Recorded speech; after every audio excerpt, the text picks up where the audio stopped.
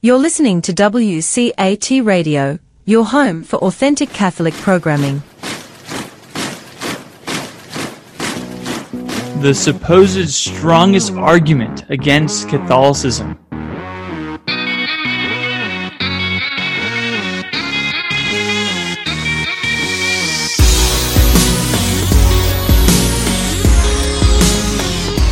Welcome everyone to Polypat featuring Gary Machuda. Welcome Gary to the show today.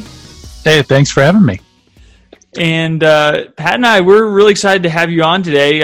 For our listeners, they may recognize your voice from when you tackled the Deuterocanon back in the spring.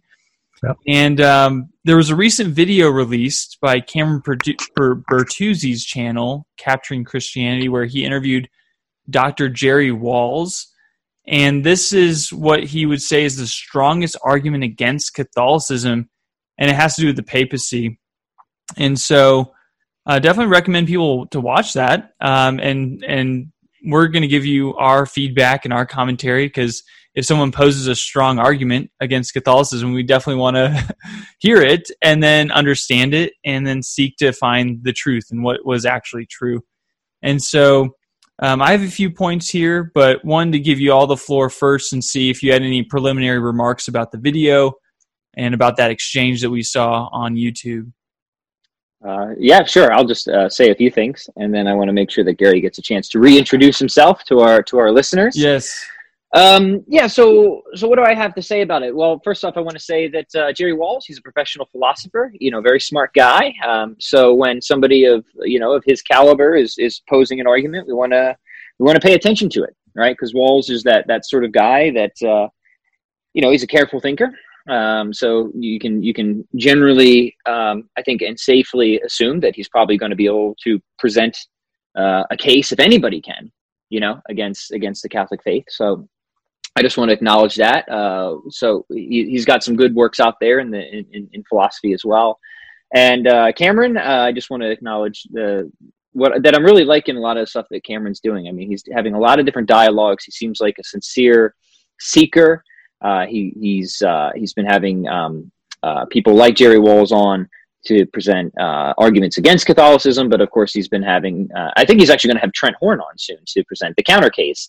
And I do want to say that Trent did a very extensive rebuttal of this video himself. It's like over 3 hours long, where he just goes bit by bit. So we should link to that too, because from my perspective, the papacy and history, that's not my specialty. I'm a philosopher, so I will have the least to add to this conversation. So I'm going to do most of my talking now, and then get out of the way. I guess the one thing I will say is, from my own perspective, when I was investigating Christianity and Catholicism, and Cameron hinted at this in the interview, there is something very distinctive and defining about the papacy, but it wasn't the only thing that made me Catholic. It was a cumulative case for me.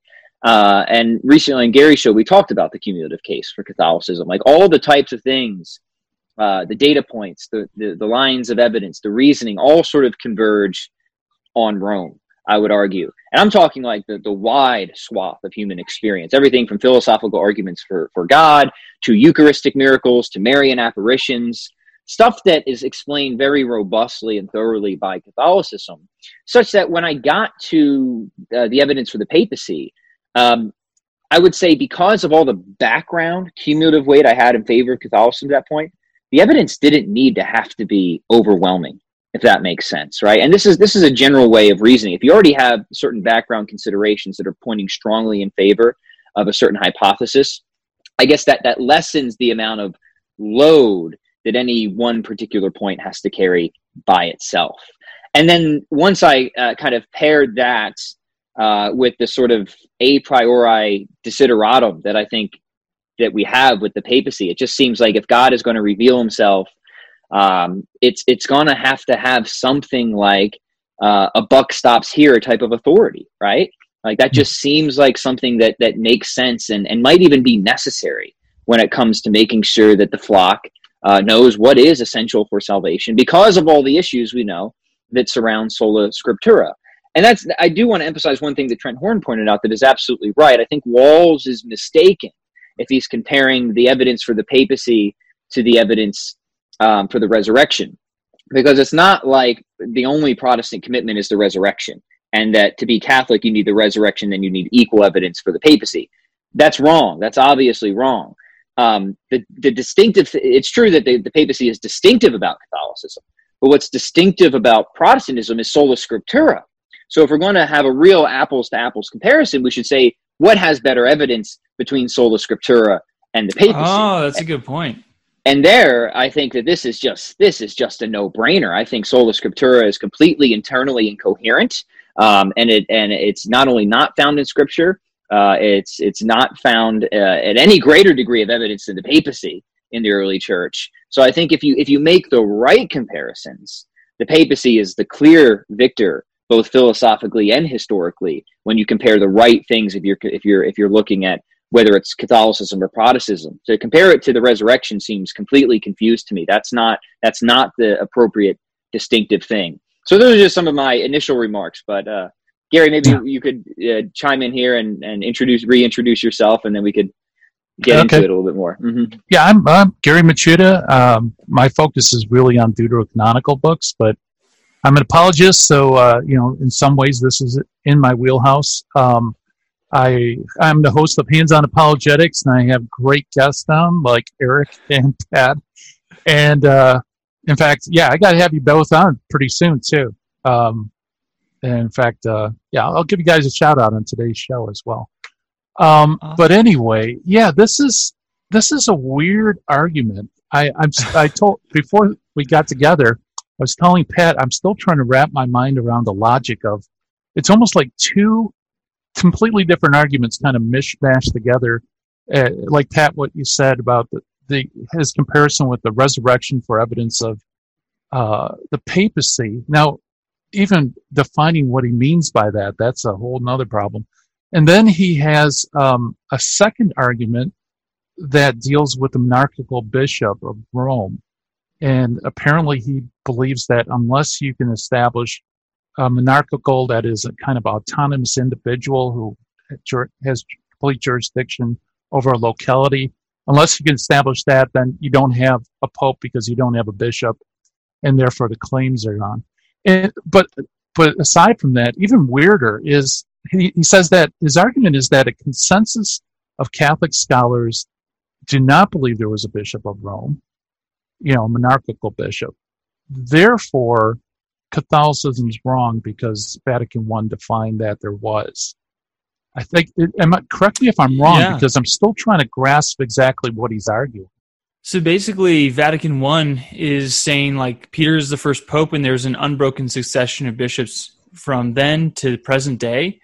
And what he was arguing, what Jerry Walls is arguing, is that even Rome's own historians like Eamon Duffy, who's on the Pontifical Council, is now saying, apparently, I haven't looked into it myself, I haven't read his book, but that the consensus of our Catholic historians is that Peter wasn't necessarily the first pope, and there wasn't this unbroken succession.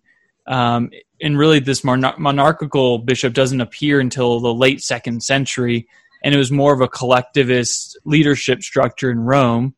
Right. And so Dr. Jerry Walls is saying, well, if your own historians are denying something that Vatican I assumed and built a doctrine on that, then if it falls apart, then why would we need the papacy, or why, there's no historical evidence anymore that this is like what Jesus established, which that is pretty earth-shaking if it's true that, oh man, like we thought that Jesus established Peter as the first pope, and now, oh no, like it wasn't developed till late 2nd century, and now we're reading back into history, is kind of, I guess, what he's thinking there.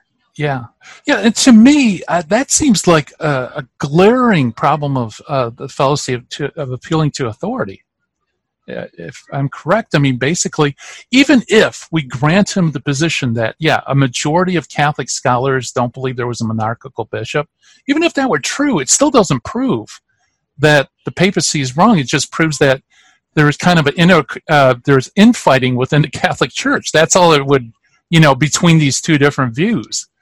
It's not definitive. It seems like if anything, it points, like I said, to divisions. It'd be like saying, well, there's a majority of Christian scholars who deny that Jesus was resurrected bodily. Well, that doesn't disprove the bodily resurrection. What it shows is that there's a kind of incoherence within Christian scholarship if such the thing was the case, right?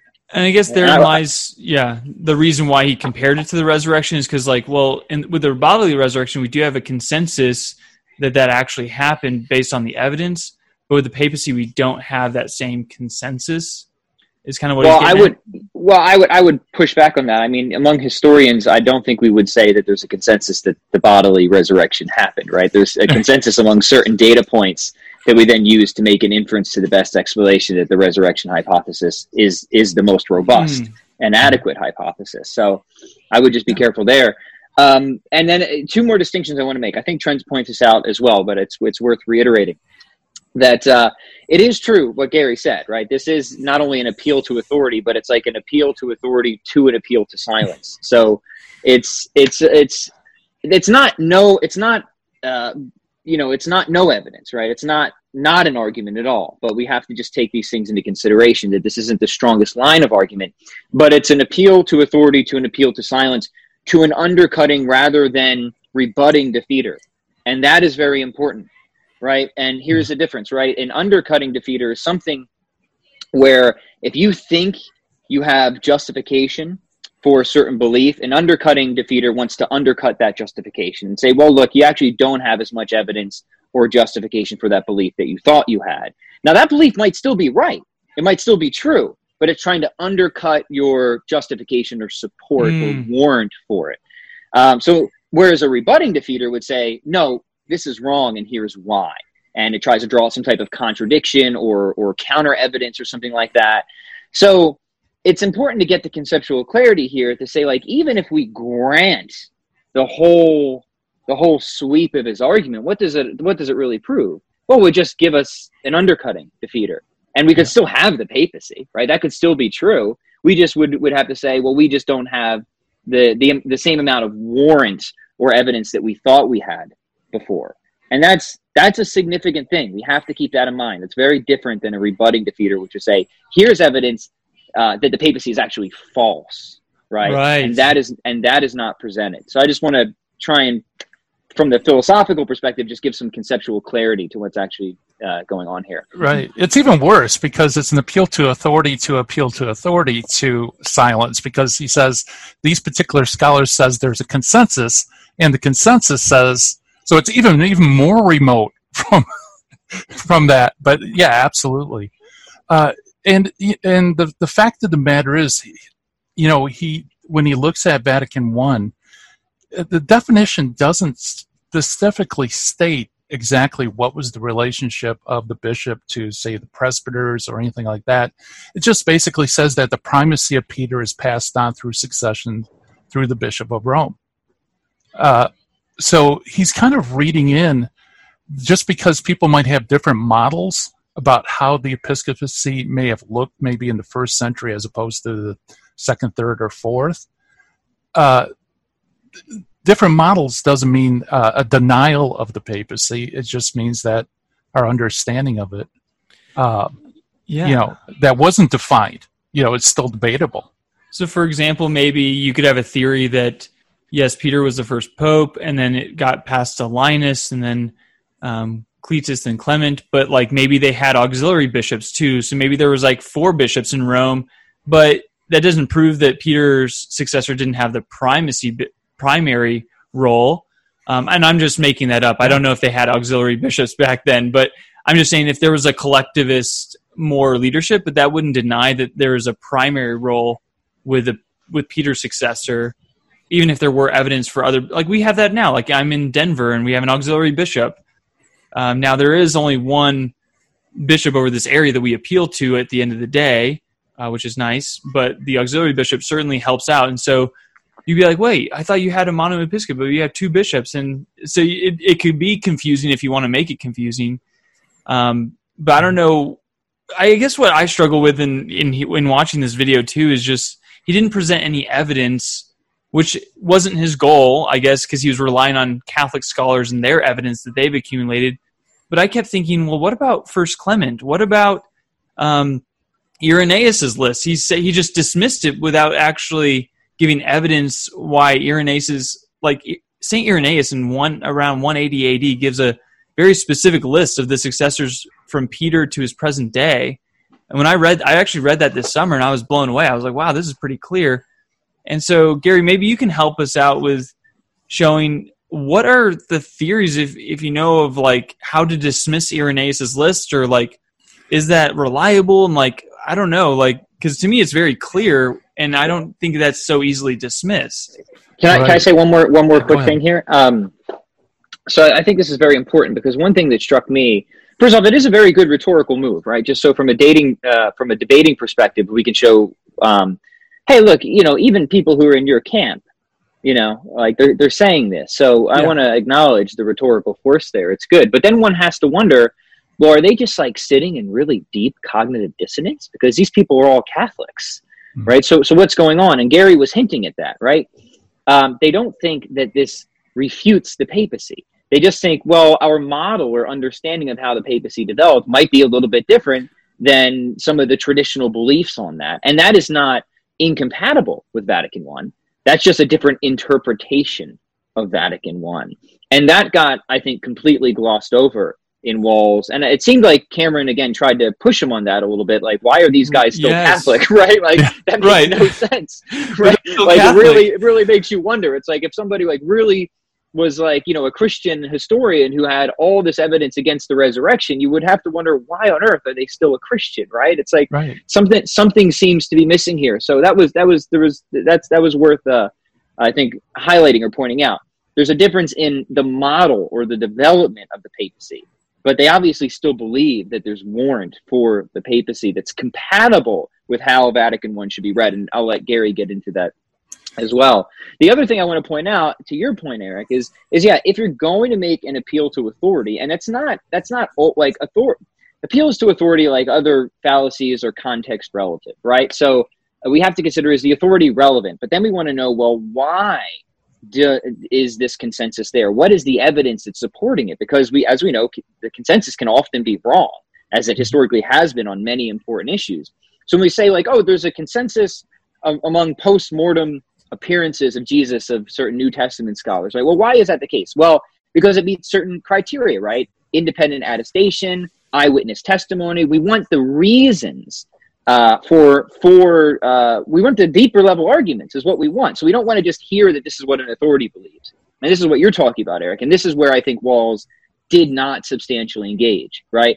What is the evidence here on the ground? And somebody in the comment section did bring up Clement, and he eventually just said he wasn't prepared to talk about it. But if you're going to be given an argument against the Pope, you better be ready to talk about this stuff, right? Because this is the stuff that's up for debate. So I just wanted to just put all that out there. Now I'll punt to you, Gary. On and it was a weird debating move that he made, because what he would do is he would make these assertions about the early church, but then when people would call him on it, then he would hide behind authority and say, hey, I'm not a historian, I'm a philosopher, I'm just saying that the consensus of Catholic historians. And then he tries to pit, well, Catholic apologists are against their best, leading scholars in the field. And did you notice that he kept hiding behind authority when Cameron or other people would push back? But then when he's presenting, then he's going to primary source material and things like that. Yeah, and that created so much confusion, because then, okay, wait, are we appealing to the sources then? Because if we are, then you have to talk about Irenaeus and Ignatius of Antioch, which that whole thing was an argument from silence for sure, and Cameron even pointed that out. But which is not necessarily bad. Like, I guess Cameron was saying, you can argue from that. It's just we got to recognize what it is. Yeah. Well, even he makes some weird statements. Like he'll say that Eno, waited until page 27 before he called into question the monarchical bishop in the first century. But Duffy, right on page 1, he immediately calls into question, the thing. And he's trying to make this inference that there's this progressive denial of the episcopate in Catholic historians. But if you look, and you can go on Amazon, by the way, I did this before the show. You know how they have free previews? You could look up Duffy's work and actually read page 1, 2, and 3, I believe. And what you find is Duffy doesn't give any supporting evidence. He just goes through some later legends about the lives of the apostles. Then he just says that Irenaeus assumed that there was this succession. But there's no arguments, there's no evidence. And the reason why he starts it so early is because that's a one-volume history of the church. And if he started discussing this on page 27 of his book, he would be in the era of Constantine. So, he makes these weird statements. But anyway, let's go back to the monarchical bishop and primary source material, because he also makes strange inferences. Like with Ignatius, he says, well, 6 letters, you can't stop talking about the bishops, but in Rome, he's utterly silent, right?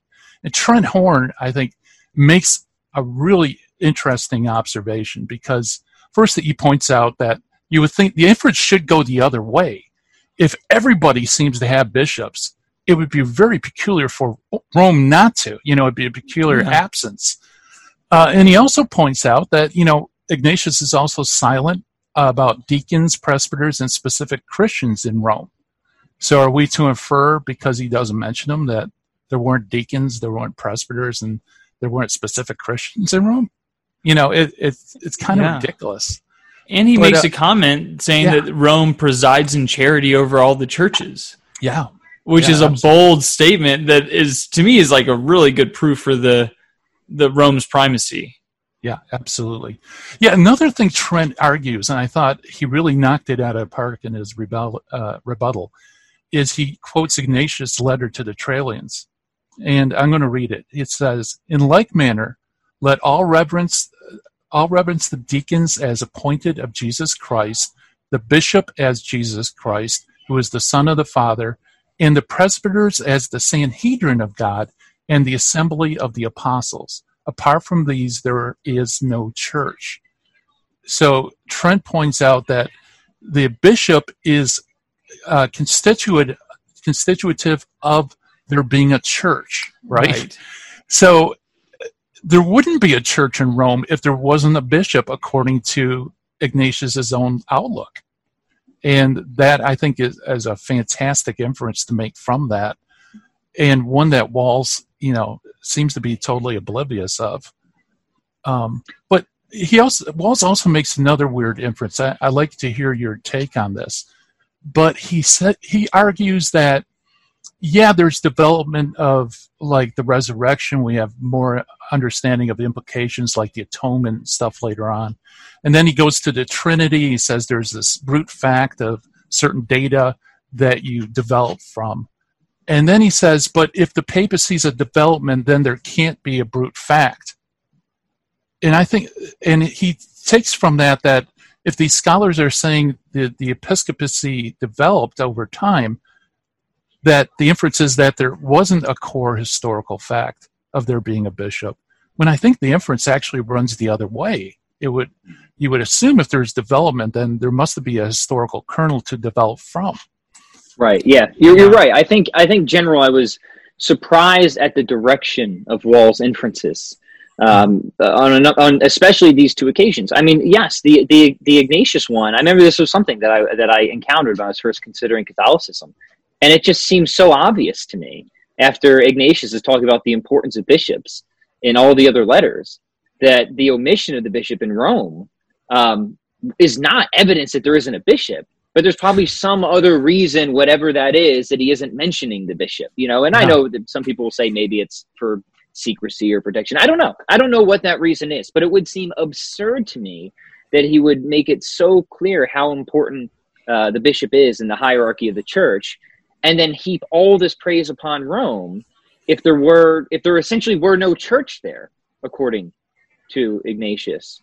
And Walls was just very somewhat condescending and dismissive of that. I remember in the interview that got brought up, I forget when, and he says, well, Catholics will say this. And he just kind of waved it away. But you can't wave that away. That seems like the far better inference to me, right? That's the inference I made when I was kind of looking from the outside. That seems like the obvious directions to go. So, yeah, I just generally with you there, Gary, and I would just invite the listeners to think about it themselves, study the arguments themselves, and see which way do you think the inference goes on these things. And I think at least on those two issues, definitely not in the way that Walls went. I found that very surprising. Mm-hmm. Yes, it was interesting with the development of doctrine piece. And, Cameron did a good job of saying, hey, some Catholics would rebut saying, it's kind of like it was in seed form and then it developed later maybe into a tree. And that's how we, and Jerry is familiar with that analogy. So he's like, yeah, that makes sense for the Trinity or the Incarnation, where we have the basic claims right there from the beginning. But those are conceptually challenging things to think about. So even today, we're like thinking through these things and these mysteries, right? But the claim that Peter was the first pope and that there was a succession, that's not conceptually challenging. That should just be there, or it's not. And so he was saying it just doesn't follow in his logic, I guess, that it would take the form of development of doctrine because it's not conceptually challenging, and that the basic claims of papacy are not clear from the outset, but the basic claims of Trinity and Incarnation were clear at the outset, but the implications need to be developed on later. And that was kind of his gist of like trying to get past like how maybe the papacy, like what we would say is that it developed over time. And he's like, no, you can't compare that to the Trinity. Those are two separate things. Right.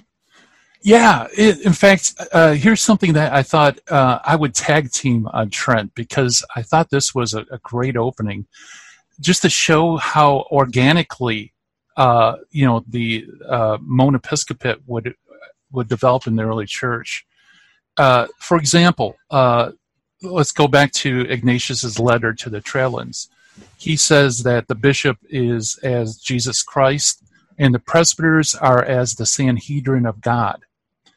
And that's a very interesting point he makes. Now, remember, he's from Antioch, so he's in the East, very early on, beginning of the second Christian century. When we look at the New Testament data, we see Peter being given the power to bind and loose in Matthew 16:18 and also, or 19, and also all the apostles are given the authority to bind and loose, which are rabbinical terms. And it's weird that why would all 12 be given the same authority as Peter, And that makes sense within the first century Jewish concept of the Sanhedrin. The Sanhedrin was a governing body, and each locality had its own Sanhedrin, and there would always be a leader or a president or a prince, a nasi, who was the head of that particular body. And all these different bodies would be able to be bound and loose. Their decisions would be bound and loose by the Great Bet Din, which is the great synagogue in Jerusalem, which consisted of a bunch of elders, which was led by a single rabbi, a Rabban. Okay. And the Rabban had authority to bind and loose the Great Bet Din, and the Great Bet Din and the rabbi would be able to bind and loose the decision of the other assemblies. So already in Judaism, you have this sense of collegiality, like we would say the presbyters, but over the presbyters there would be a single leader, which would be the prince of the synagogue. And I think that's what Ignatius is kind of hinting at here. It's that, in its seed form, it's coming out of rabbinical Judaism, that understanding of the Sanhedrin. But you can see where there's development needed, because as the church grows, it needs to define and delineate exactly what kind of authority does this prince of the Sanhedrin or the synagogue have. And I think, that's really where the development comes from. So you might not see a monoepiscopal autocrat, early on. It would be more in this Jewish context of ecclesiology with the leadership. And really, I think that goes throughout the whole church. But I guess Peter would be identified as like the prince of the apostles because he alone was given the keys of the kingdom. Yeah. So he'd be kind of like the head over even the apostles, even though they all share that binding and loosing authority. Right. Exactly. Right. And again, that's the idea of like maybe, thinking of a different model that would still be perfectly compatible with Vatican I. It would be something that the Catholic Church would predict successfully. Right. And I want to say, before I said, that there's this cumulative case for Catholicism, but there's also a cumulative case for the papacy, right? Mm. In the sense that, yes, there's the historical evidence, and maybe you think there's some evidence, but maybe not enough to establish papacy outright. What about all the biblical evidence? Walls quickly hand wave that away and just as alternative explanations, but that's significant, right? Yeah. And then there is, as Gary's hinting at, and Brant Petrie has a great talk of this on YouTube, the Jewish roots of the papacy, of what this would have meant in a context of a first century Palestinian Jew. And that carries huge weight over into the conversation. This is awesome. Yeah. In the same sense that it does with the Eucharist, with Mary, and I think Brant Petrie is one of the great ones who examines this. But it's all these data points, again, that builds the cumulative case even just for the papacy. And I would argue also another data point would just be the endurance of the papacy. We still have a pope. Right here, right now, right? That is something that you would expect if Catholicism and the papacy is true, right? So that itself is another weight in the scale. So for me, it's just, if you look at, thinking like arguments like this, you always have a scale, right? Kind of for or against. Whatever Wall's argument is from silence, it's just not a very heavy weight. And as you start stacking up all the weight on the other side, I think it severely depresses the scale in favor of the papacy.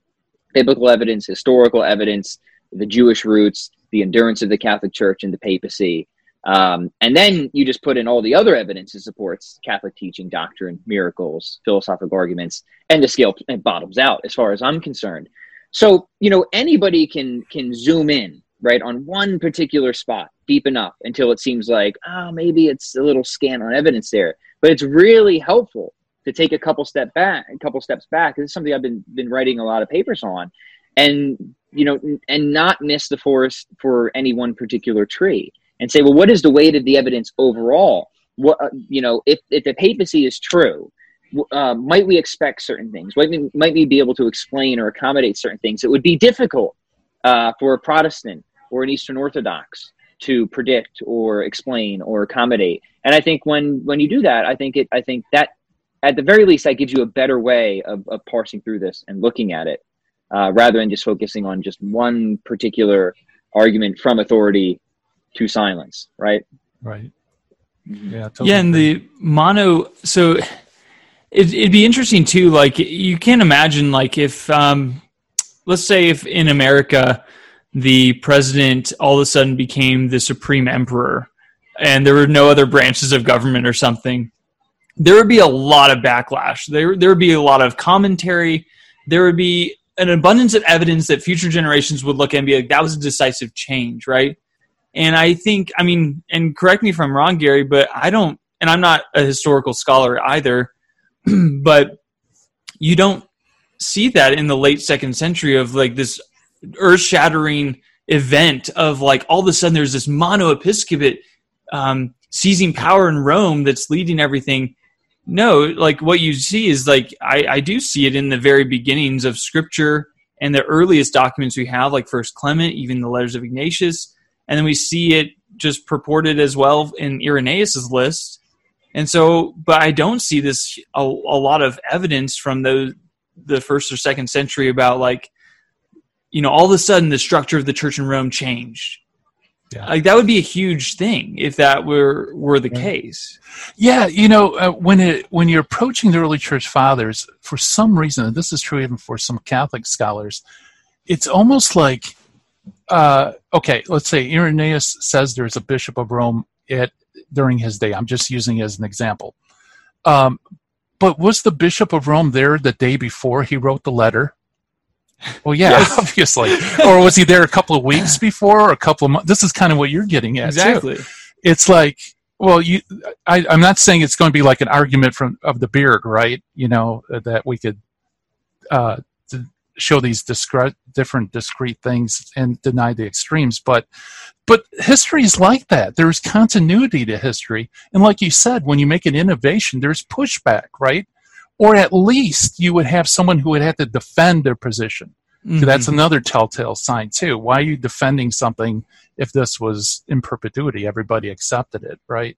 When you look at Irenaeus of Lyon's list, he actually assumes that this is available evidence to everybody, and not only Rome, but all these other churches have lists of successions. And he doesn't see any kind of discontinuity. And he's arguing based on that assumption. He's not defending it, saying, let me concoct something new to show that, no, there was a succession. Yeah. Yeah, when I read that list this summer, I was blown away. I was like, this is so clear. Yeah. I appreciate that. And it's just so assumptive and just like everyone knows this. And just to make it blatantly obvious to you Gnostic heretics, like here's like the list of succession.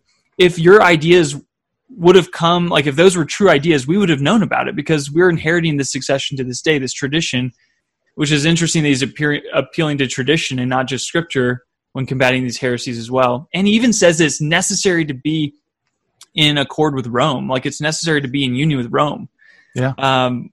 Wow. I mean, just like straight up says that. And this is early on. This is like around 180 AD. Yeah, right. And so, yeah. wow. So that's why I don't have a lot of respect for Edmund Duffy's comment that Irenaeus just assumes, that there's this succession. It's like, no, he's banking on it. He's right. He said, we're in the position of being able to provide a list for all the churches. But since, that would take up way too much time in writing, I'm just going to focus on one. So it's, he says, I got the list, I got the evidence. It's not an assumption. Well, this is a side note, but this is what aggravates me about modern biblical scholarship is that they're like, oh, this doesn't fit into all the criteria that we literally just invented a century ago. Right. And it's like, you invented criteria and it doesn't meet your invented criteria. That's not history. That's making stuff up and trying to justify things. It just really aggravates me. So scholars disagree about everything. And that's why we don't believe in sola scriptura, where Luther's like, trust the scholars. It's like, no, they disagree about everything. So if the Pope himself came out, though, and said, yeah, what we taught in the first 2 centuries was wrong, that would carry a lot more weight than like the consensus of scholars believe this now. Well, that would be a rebutting defeater, right? Yeah. That would be rebutting evidence. And Irenaeus is getting at something my friend Tyler McNabb mentioned. He was recently on a podcast with Swan Sona. It's called Intellectual Conservatism with Eric Ybarra. Gary, I'm not sure if you saw that. Oh, one. yeah. That was a good one. We should link to that one too. And McNabb is a religious epistemologist, and so epistemology is not my specialty. But he reminds us that epistemologically speaking, if there's a long-standing tradition, chances are you might be better off standing within that tradition when it comes to knowing certain true things, right? Because the tradition may have memories within the tradition that as individuals here and now, we just don't have, right? And that's something to just keep in mind from an epistemological standpoint of a reason to value certain traditions.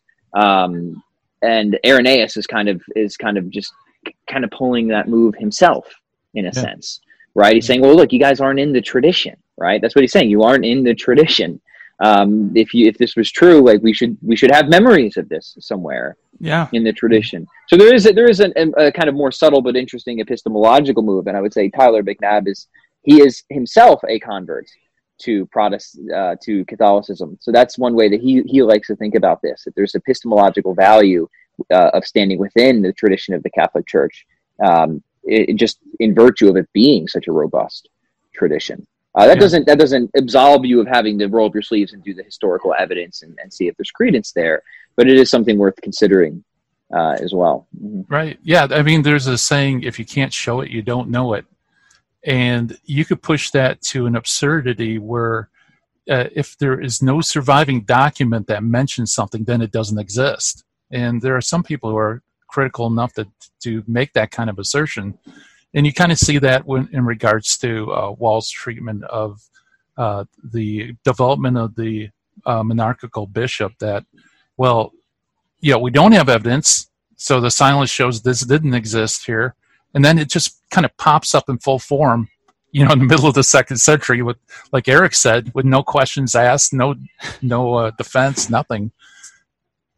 Yeah, and which would be surprising if it wasn't already true, right? Yeah. That's the point we're making. Like that would be very surprising that would happen without some outrage going on. Right. If that wasn't true. But it's a type of thing where it's just sort of there. It's perhaps more historically noticeable at that point. I disagree with Walls that we don't have any evidence before that. I think we've highlighted some evidence that we think is quite significant. But it would certainly be surprising if boom, there it is, and people just go along with it, right? we wouldn't expect that at all, right? No, Right. but the fact that it's there, it's more noticeable. It does seem, as I think Eric and Gary are both hinting, that this is just a more noticeable development of the kernel that was there from the beginning, and that's why we wouldn't expect a ton of outrage if that was the case, and that's exactly what we see, right? Mm-hmm. Yeah, there were some sharp people in the question forum. They pointed out First Clement talks about how the apostles laid down a law that they knew there would be contentions for the office of bishop, and so they laid down a law that once one dies, another's to take their office. And again, and then all of a sudden he retreats to, well, I'm not a historian, blah blah blah. I'm a philosopher, but the authorities say this. And First Clement's huge because it's first century. It's like 80 AD, before the Book of Revelation was done, was written. So which Adrian Fortescue, I don't know if you've ever read his book on the papacy, from the early church fathers, basically from first century to Council of Chalcedon. It was written in the early 1900s, and he just points out with the letter of Clement, listen, most likely the Apostle John was still alive, because the best evidence that we have is that he wrote the Book of Revelation around 95 AD. Clement was written around 80 AD. And so you have this Bishop of Rome reaching outside of his supposed jurisdiction to Corinth and giving them very firm directions and acting as an authority figure. And so it's like he's acting in that way, but the Apostle John is still alive. And so you would expect, if he didn't have that sort of primacy, that the Apostle John would say something and act in that way. And then also, it just shows his universal jurisdiction, that he can reach outside his own diocese, let's say, and really have that firm hand there. And so just the very letter itself is proof of the Petrine primacy there, which I find pretty fascinating. Right. And, and Trent Horn points this out. I thought of it too when I watched the video. Shepherd of Hermas. Actually, I got the reference for you. Vision 2:4-3. Hermas, the old woman who's the church, says to him, "Therefore shall you write 2 little books, send one to Clement and one to Grapta." And then it says, "Clement shall send it to the cities abroad, because that is his duty." And this is an apostolic father, written probably around the same time as Ignatius. And here, notice Clement is said to have a specific duty to send letters to cities abroad. So, wow. Yeah. So, I mean, it all, like Pat was saying, it really does all fit into a coherent whole. If you put all the pieces together, we might not have all the pieces, but it's very easy to draw a line.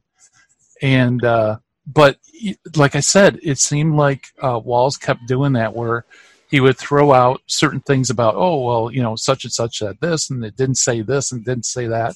But then when he was called on it, then all of a sudden he backs up and hides behind authority. Right. Yeah. I wonder if an analogy might be something, because you say pieces, like a puzzle.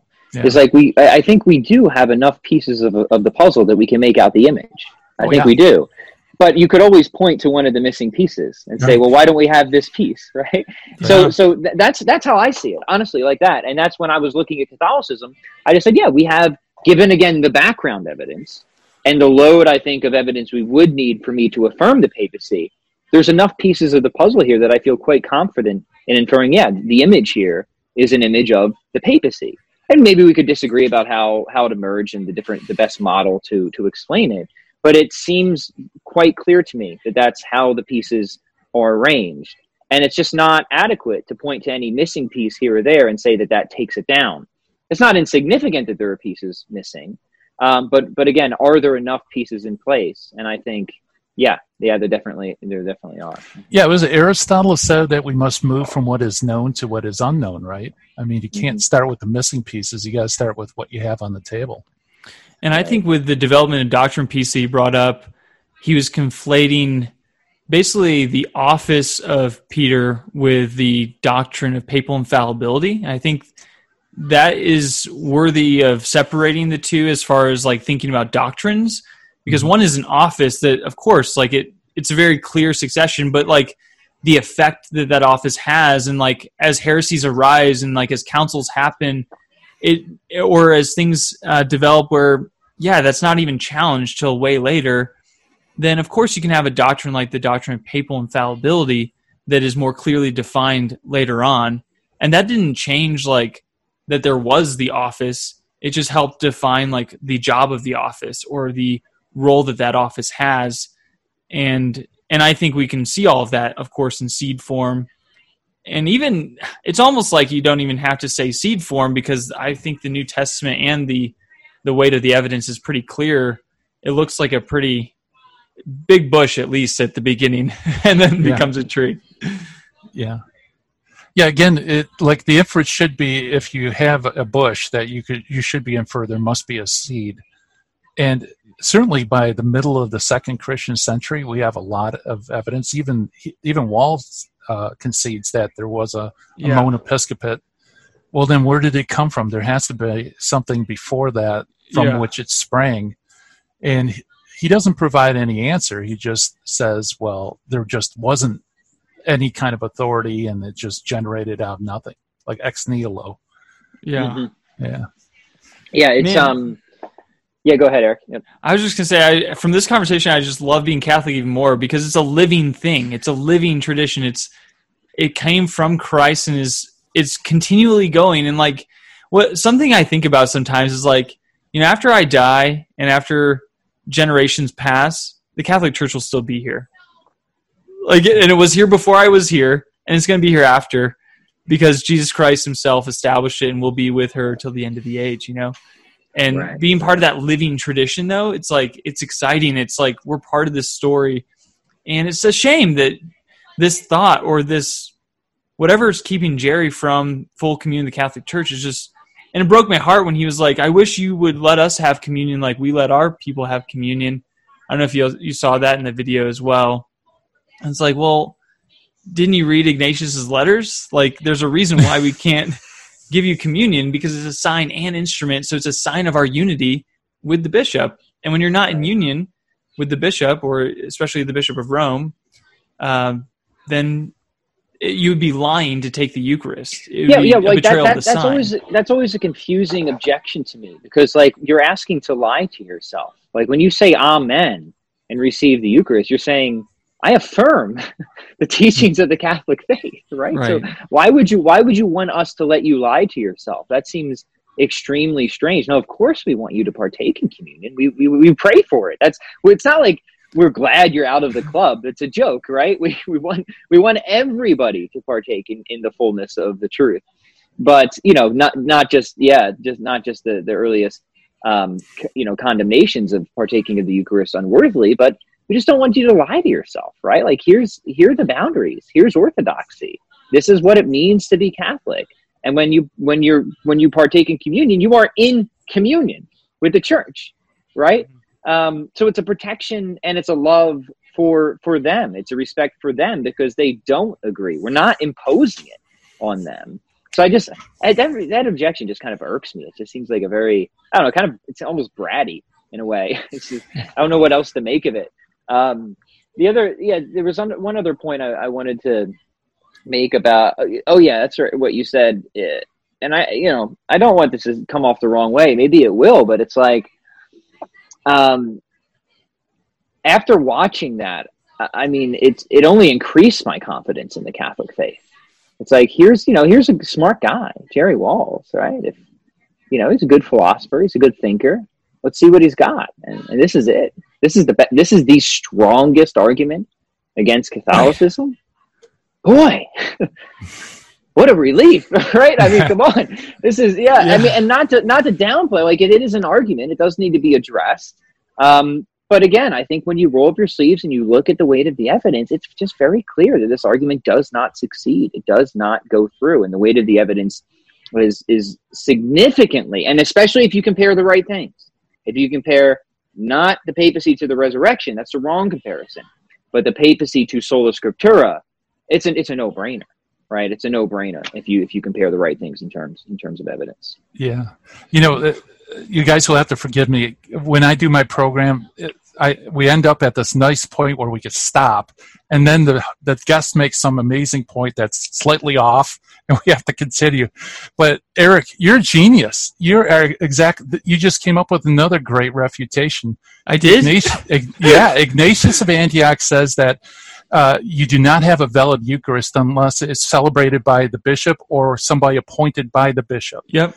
If that is true, and there was no bishop of Rome, then apparently there wasn't any valid Eucharist in Rome. Yes. So it's like, can we really believe Ignatius would believe that? Wouldn't that be mentioned in his letter? By the way, you guys really need a bishop so you could have a Eucharist. It's like the whole thing is it's all piecemeal, and it doesn't hold together. But I'm sorry. Right. You guys made some beautiful points on intercommunion. I hate to throw that in there, but it's awesome. I thought that was brilliant. Thank you. Well, I did, we don't have to go over this because we're wrapping up here, but just to throw something out there, what would y'all say is the strongest argument against the Catholic Church, if there is one? Like, what would be the strongest one, you think? And maybe we can talk about Pope Honorius a little bit just here at the end, because I think that's one of the stronger ones that I've come across. Yeah, well, I mean, I think it depends on category. What's the strongest argument historically? What's the strongest argument philosophically?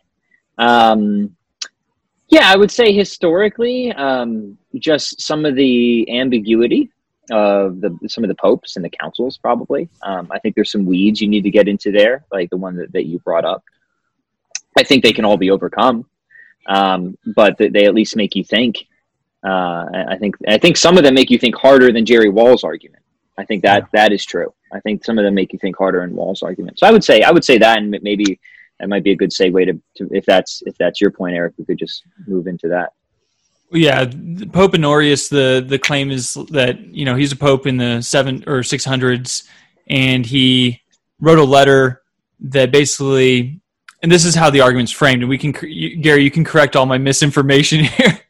But that he wrote a letter basically defending the Monophysite heresy, and so then later on a council condemned him as a heretic. So how can you claim that there's papal infallibility when it comes to faith and morals from the chair of Peter, when from the chair of Peter, Pope Honorius backed heresy?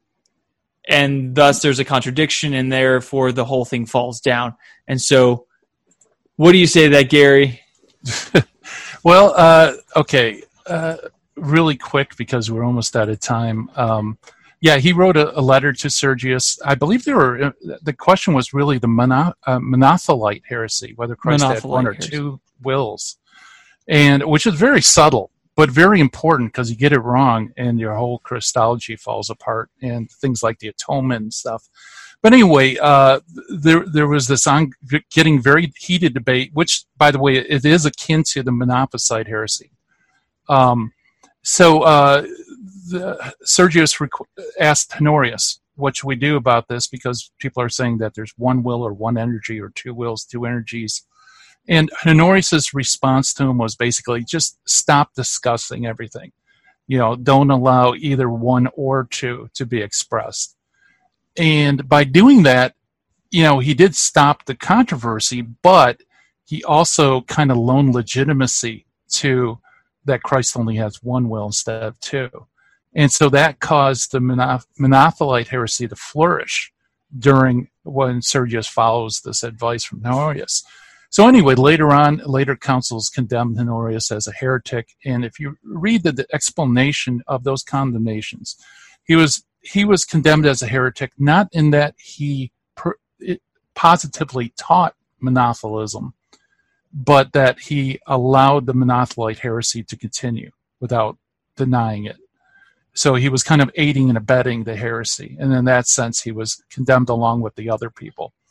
But the question of papal infallibility simply doesn't apply. If you look at Vatican I, the three conditions for an infallible decree doesn't match up. It's not faith and morals, but he didn't make a definitive decision. He wasn't binding the entire church by it. And there's actually even question of whether or not Honorius actually did more or less espouse the Monothelite position. He's very ambiguous about it. And like I said before the show, I think, if memory serves me correctly, I think he actually says, I don't wish to define anything, which I think is great defeater for someone who says he defined monothelism. So, yeah. And it's just very important when you're going to try and provide, like a rebutting defeater like this. So this would be a stronger argument if it went through than Walls, right? But you have to be very clear on what the Catholic Church actually teaches, what its claims are, and what it predicts. Yeah. And that's the failure of this argument. It isn't taking into account what infallibility actually is as it's been defined. And as Gary pointed out, even if we grant that this Pope was personally a heretic, it doesn't impugn infallibility according to how the Church teaches it. Yes. Right. And to wrap up, Gary, just want to hear your strongest argument against Catholicism and how you rebut it. It can be one of the strongest ones, or maybe there isn't one. I mean, that's tough. I'm kind of with Pat that there are a lot of thorny issues that could be brought up that's very subtle, and when you're in the weeds, it might be difficult to discern one way or another.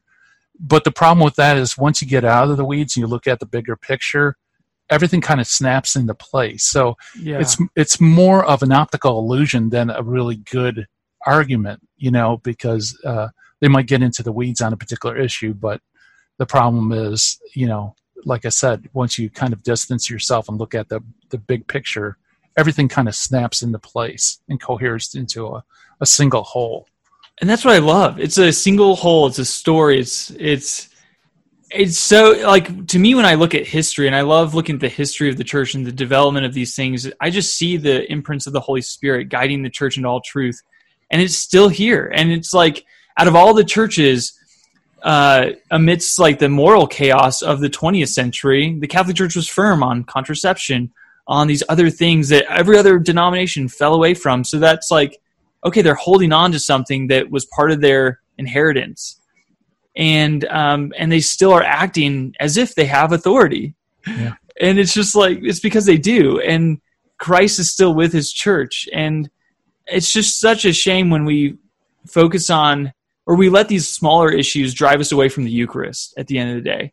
And so I pray for Jerry, I pray for Cameron Bertuzzi, that they would come into full communion with the Catholic Church, and that these intellectual hurdles that they're going through, that those can be demolished. And hopefully this can help that, so that they can actually come and experience the glory of God in the Eucharist. Amen, brother. Mm-hmm. Yeah. Well, thanks, guys, for being on the show. Any last comments? No, I just want to thank Gary again for being here. It's always a joy, Gary. Yes. So before we go, one last time, where can people find you and all the cool stuff you're doing? Great. Yeah, well, you could go to handsonapologetics.com. That's my website. I'm the host of Hands On Apologetics on Virgin Most Powerful Radio. And also, please, I just started a new YouTube channel. Please check it out. It's called the Apocrypha Apocalypse, and I'm putting out a whole bunch of videos on the Old Testament canon. In fact, I just finished one that I think will be pretty explosive. It's about Luther's flip-flop on the canon. Oh, so, yes. Yeah. So, awesome. So just check it out on YouTube. Put down Apocrypha Apocalypse. You'll find Very it. Cool. Yep. Thank you, Gary. Yes, thanks, Gary. Hey, thanks, guys. This was fun.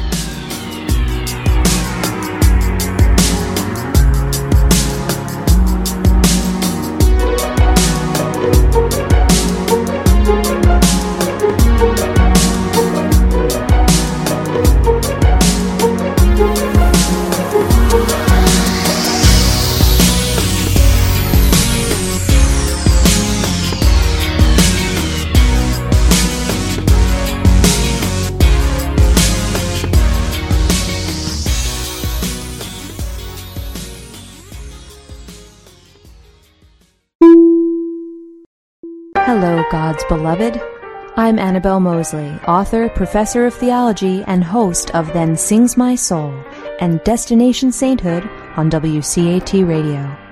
I invite you to listen in and find inspiration along this sacred journey we're traveling together to make our lives a masterpiece and, with God's grace, become saints. Join me, Annabelle Mosley, for Then Sings My Soul and Destination Sainthood on WCAT Radio. God bless you. Remember, you're never alone. God is always with you.